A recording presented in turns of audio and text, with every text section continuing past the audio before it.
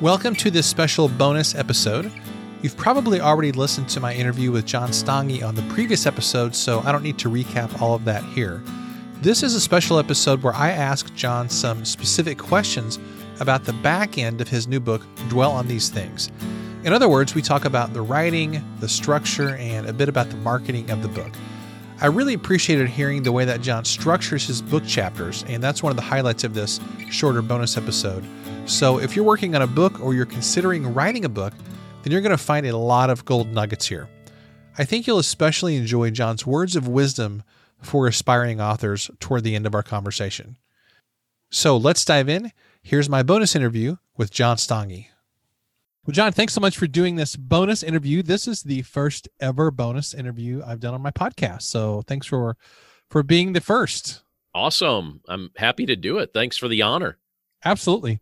So for those who are listening to this, I encourage you to first go back and listen to the interview that I just did with John about his book that's coming out called Dwell on These Things. That'll help you get a context for what the book is and how it can help people and so forth. So in this bonus interview, I want to dive into the behind the scenes of this book and how John wrote it. And really just, this is kind of just me picking John's brain about his writing and publishing process. You guys just get to listen in. So this is really this is my private coaching session with John. All right. So this book is laid out in a 31-day challenge type of a format. What was your process for writing this book? Like, did you have that structure in mind when you started out, or did it morph into that eventually? I actually had it chopped up into 30 sections, and then the publisher asked me to add one more because they wanted to emphasize that it would be useful over the course of a month. But my goal was I wanted it to be an entertaining book that was intensely practical and then had life application that can last beyond reading the book, that there would be things that you learned from the book that really stuck with you. And so I thought, all right, if I write this into smaller sections like this, it's more likely to get read. I can break it down into smaller thoughts, and maybe people can then put it into action and then come back to it the next day. And so I would just write it a day at a time like that, a section at a time, with the goal of it being a 1 day per chapter type of read. And how long is each chapter? And I could go back and look at it, but I didn't happen to think about that until just now.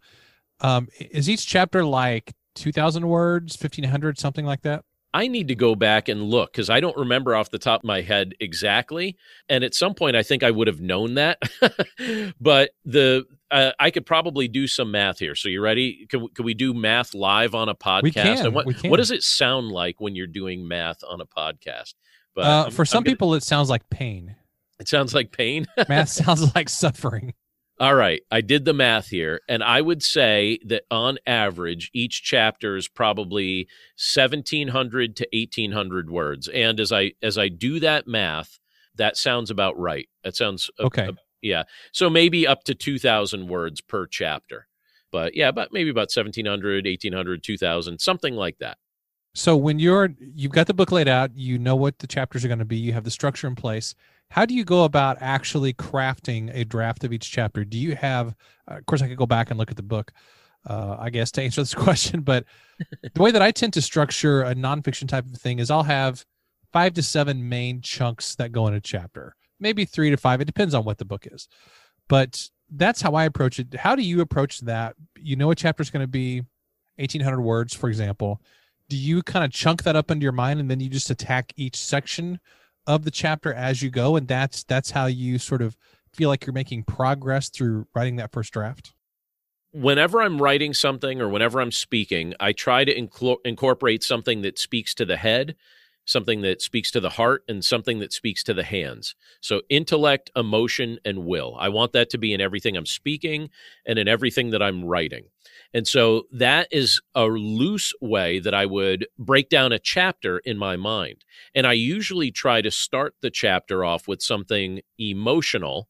So I think if we're gripped emotionally, we tend to stick with something a little bit longer.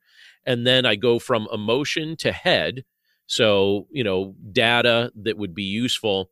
And then I go to hands after that. So heart, head, and then hands is usually the way I would structure the chapter, because I want to encourage people to do something with the information. So grip the heart, educate the head, and then motivate the hands. And that's how I would break each chapter up for the most part. And sometimes I would have subsets in there that would emphasize those same three all over again in another subset if there was a particular concept that needed to be elaborated on that way. But usually I'd start off a chapter maybe with a personal example or a personal story, try to grip the heart with something that would be my own experience, and then go into a spot in the chapter where I try and educate a little and then motivate to actually put it into action. And then how long did it take you to write a first draft of this? Let's see. I would say, so the total book came out to be about 224 pages, I think is what it's going to be printed. And I think it took me maybe about 4 or 5 months to write it from start to finish. And that was one draft? Not including editing and all that? Right. And then, after I submitted it to the publisher, then they had suggested edits. Although to their credit, I was surprised. I actually wondered this. I wondered how much they would want to change.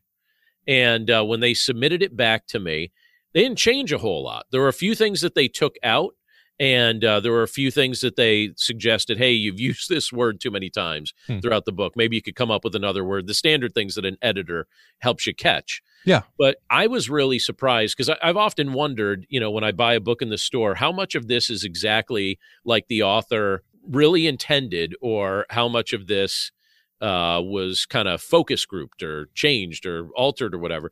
And to their credit, I was amazed. They did not change a whole lot. There was one story that I really liked that they asked me not to include. I don't know why they didn't want me to include it. They didn't really give me a good reason, but I thought, well, I'll save it for another time. So I noticed that one of my chapters, it was an early chapter. When I got it back, it was really short. I thought, how's that even a chapter? So I did rewrite one of the early chapters, and actually it came out way better than the original in the end. So I was pleased with the end result, but that was one surprise when I received it back from editing. I thought, boy, they chopped half that chapter out. I thought, what'd they take out? And I went back and I looked, and I thought, apparently they don't like that story. And maybe there's something to be said as well for, editors, like all the rest of us, they have to earn their keep in some fashion and prove their worth. So true. Although I got to tell you, I love my editor. She's fantastic. That's absolutely awesome. Fantastic. Honest truth. I thought she's fantastic, but yeah. And I will tell you that she earned it straight out. Like, she definitely made it is truly a better book because of her input. Yes. Then that's been my experience with every client book I've done and my own books is, if you have a good editor, they will make the book better. Oh yeah. Unequivocally. Editors are sort of like the unsung heroes of the book world. They are. Although I gave her a shout out at the end of the book because I really appreciate her. I'll even shout out her name here, Susan Jaden. She's great. So if anyone knows Susan Jaden, she's fantastic. Don't hesitate to work with her because she's great. Now, I would love to ask about, again, going back to this 31-day challenge format for the book, is there something to be said for helping a reader to progress through a book quickly if the chapters are shorter? And I guess really what I'm asking is, do you think that authors should really take that into consideration whenever they are crafting a book, is that shorter chapters usually are better, all things being equal? Do you believe that's true, or am I just making that up? I think it's true for me. I just don't know if it's true for everybody. I have no idea, but I basically wrote a book in a format that I would want to read it. And I know that I have so many books, and maybe you do too, that I have intended to read. And one of the things that inhibits me from actually finishing a book is if individual chapters are too long. And so I didn't want to make that mistake, because this is a book that I actually want people to do something with it. And I thought, if they don't actually complete it, it will have had no effect. Maybe they'll buy it, but it's just going to sit on a shelf. I have so many books. Even in the room I'm in right now, in my home office, I'm surrounded by books that someday I hope to read. But I know one of the things that inhibit me from actually finishing those books is just the structure of the book. And so I thought, if I structure this book in a practical way that you can consume one chapter at a time over the course of a month, and the chapters are just long enough that they hold your interest and teach a valuable concept, but not so long that you're just begging me to move on already. That was kind of my approach with it. I really wrote the book to my own preferences as far as chapter lengths and stuff like that. Hopefully other people out there are like me, and if not, at least I know I will read the book. And that has value in itself, because in the process of writing a book, that changes you and you're discovering new things and you're expressing your creativity and so forth. So there is value just in that part of the process. Now, some people listening to this are wondering all about the publishing process. The question probably foremost on many people's minds is, how do I get a traditional publishing deal? So can you walk us through how that actually came about? Because I know you've self-published a lot of stuff, but this is your first traditionally published book. So how did that actually happen? It amazes me that it happened. But my story is this. For years, I wanted to be an author.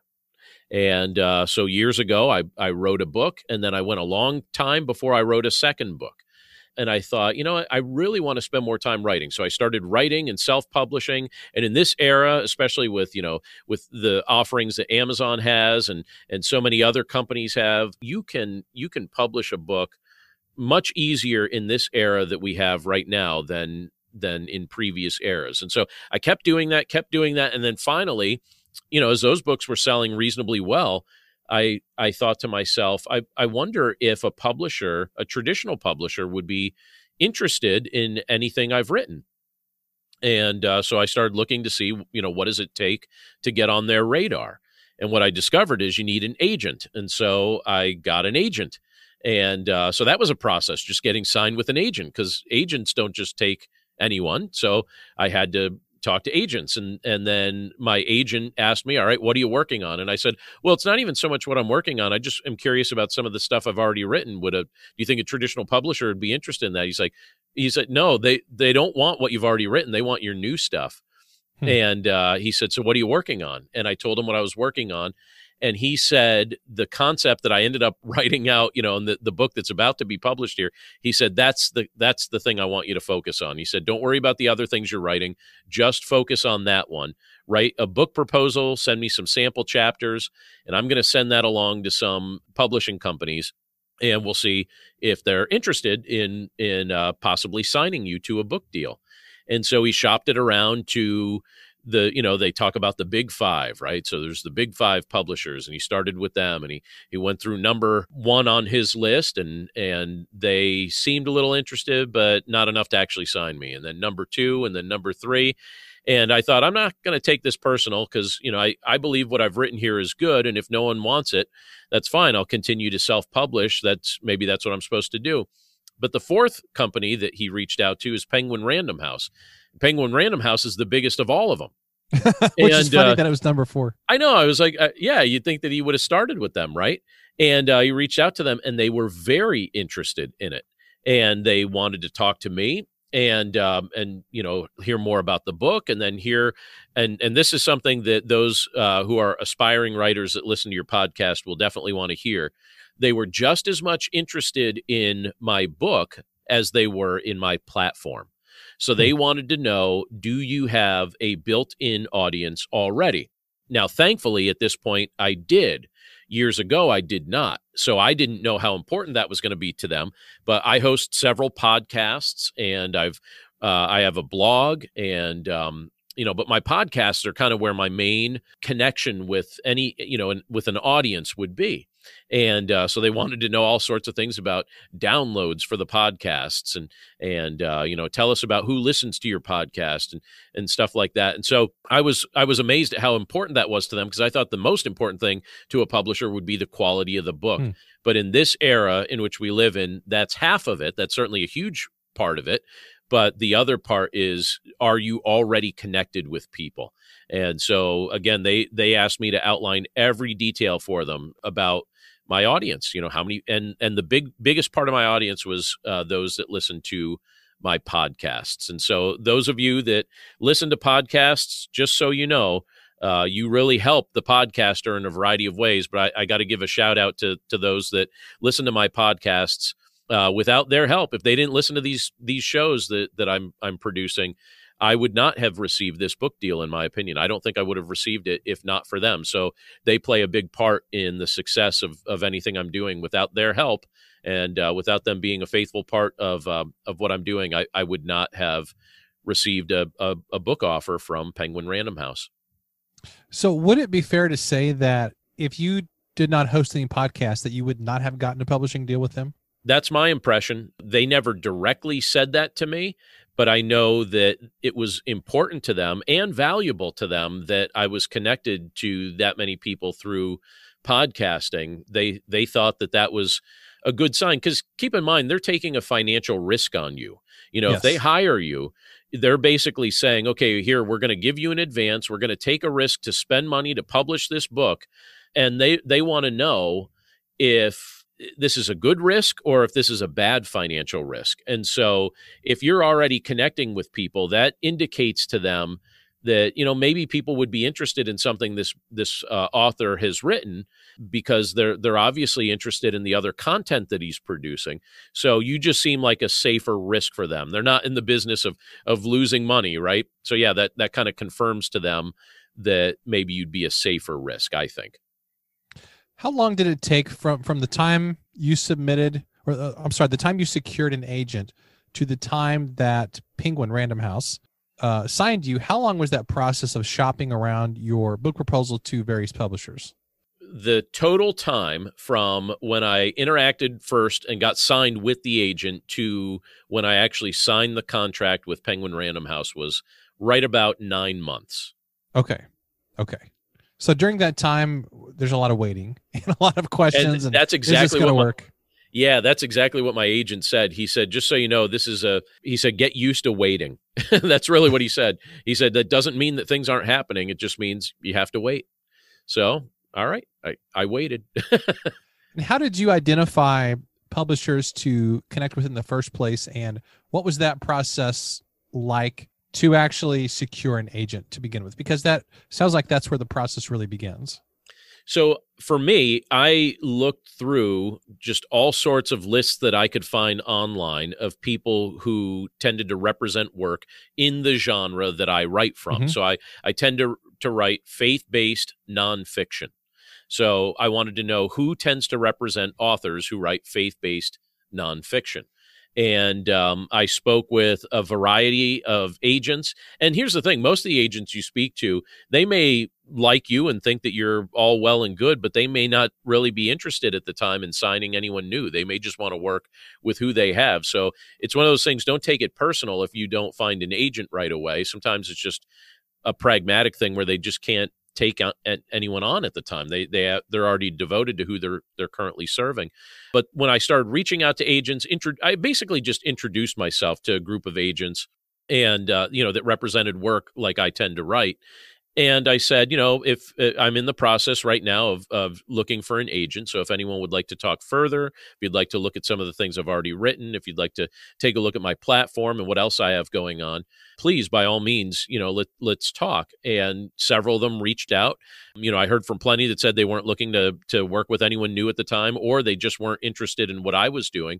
Mm-hmm. But several reached out and said, we'd love to talk to you. And the agent I eventually signed with, I really felt like he knew what he was talking about. I really felt like he was genuinely interested in me and in my writing. And I felt really good about working with them. And I thought, you know what, that's who I want to sign with. And so I signed with them, and I have to tell you, he delivered. So, my instincts about him were correct. And, I'm just really grateful for my agent. His name is Jim Hart. And really like working with him. Just very grateful for all the work that he's done representing me. Just a pleasure to work with.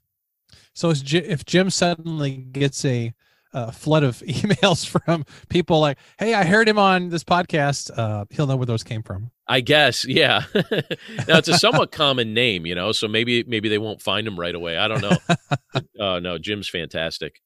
Now, did the publisher have any thoughts on, because you've had a lot of self-published books, for someone who is used to self-publishing and maybe releasing even 2 or 3 books a year, is that something that a traditional publisher will have some thoughts about, like if you release a traditionally published book, they probably don't want you releasing a bunch of your own stuff within kind of the year before or after, correct? That's correct. Yeah, they if they're going to take a financial investment to sign you and then promote this and do all the things that they're doing, they don't want you inadvertently diluting that investment. It almost be like you're creating competition for your own book that they're trying to promote. And so they did ask that I not publish a whole bunch of stuff right around it. And again, I'm so happy for the opportunity to work with them that I'm more than happy to honor that request. Well, it just makes sense marketing wise. Right. Yeah, if your favorite band comes out with 7 albums in the same year, it kind of dilutes what they're doing. But if every 2 years they come out with one album, they're able to promote it better. They're able to tour to support it. And I think a book contract has a lot of similarity to that. It allows you to stay a bit more focused on what you're trying to encourage people to take a look at. Okay, a couple more questions here. For those who are thinking about writing a book, maybe they would like to do it. It's something they want to do, but they're a little afraid to dive into those waters. What would you say are some of the benefits of being a book author? If you're a creative person who has the heart of a teacher and you love conveying ideas that are helpful to people, it's very edifying when you know that you've put your best foot forward, you've communicated something that's been taught to you or that you've learned, and it genuinely helps people to live a better life. I know for me, I write nonfiction books that are meant to be helpful to people, particularly in the areas of their faith or their relationships. And when people tell me that something I've written is helpful to them, I feel like I'm doing what I'm supposed to do. I feel like I'm living out the purpose for which I was created. And I really love that. I love that opportunity. It's fantastic. And even from, if somebody is, if you're attempting to establish, a business or an area of service or something that you're doing, in some respects, writing a book, it shows that you're serious about what you're doing. A book isn't something that you can just put together in 5 minutes. It takes a lot of time and a lot of effort. And some people refer to a book as kind of like your best business card ever, because it looks like, it's something you had to put a lot of yourself into to actually be able to facilitate. And it shows how seriously you take the concept that you're trying to teach on or promote or help others with. And so I think people take you maybe just a little extra more seriously if you actually put your thoughts down in a book and then share your ideas that way. I love that. Okay, final question here. Do you have any advice for aspiring authors, people who maybe they've written a book or two, they're thinking about it? Any other words of advice that you would offer to people who want to write books? Yeah, just keep working at your craft. Keep getting better at it. And don't feel like everything you write has to be your absolute best book ever. Just write. Good advice. Yeah, just because you'll paralyze yourself, right? Just write and get your concepts out there, and some of your books will be better than others, but just keep doing it. Don't give up. Just keep doing it.